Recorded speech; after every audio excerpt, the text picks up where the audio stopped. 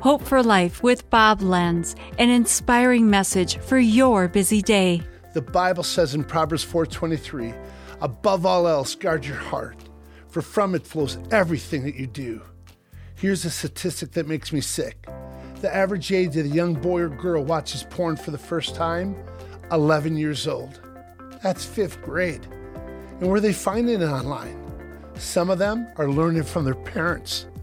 Porn is one of the worst generational sins our country is facing right now, and we have to break it. How? Guard your heart. You can guard what's coming in, but we also have to guard what's trying to get out. Do you want to know what's escaping our country? Faith. It's leaving the hearts of people. 66% of Christian kids raised in the faith are walking away from God. They're believing the junk of this world, the porn, the media, the lies. They're saying that God's way isn't right, and that breaks the Father's heart. We've got to guard ourselves and guard our children.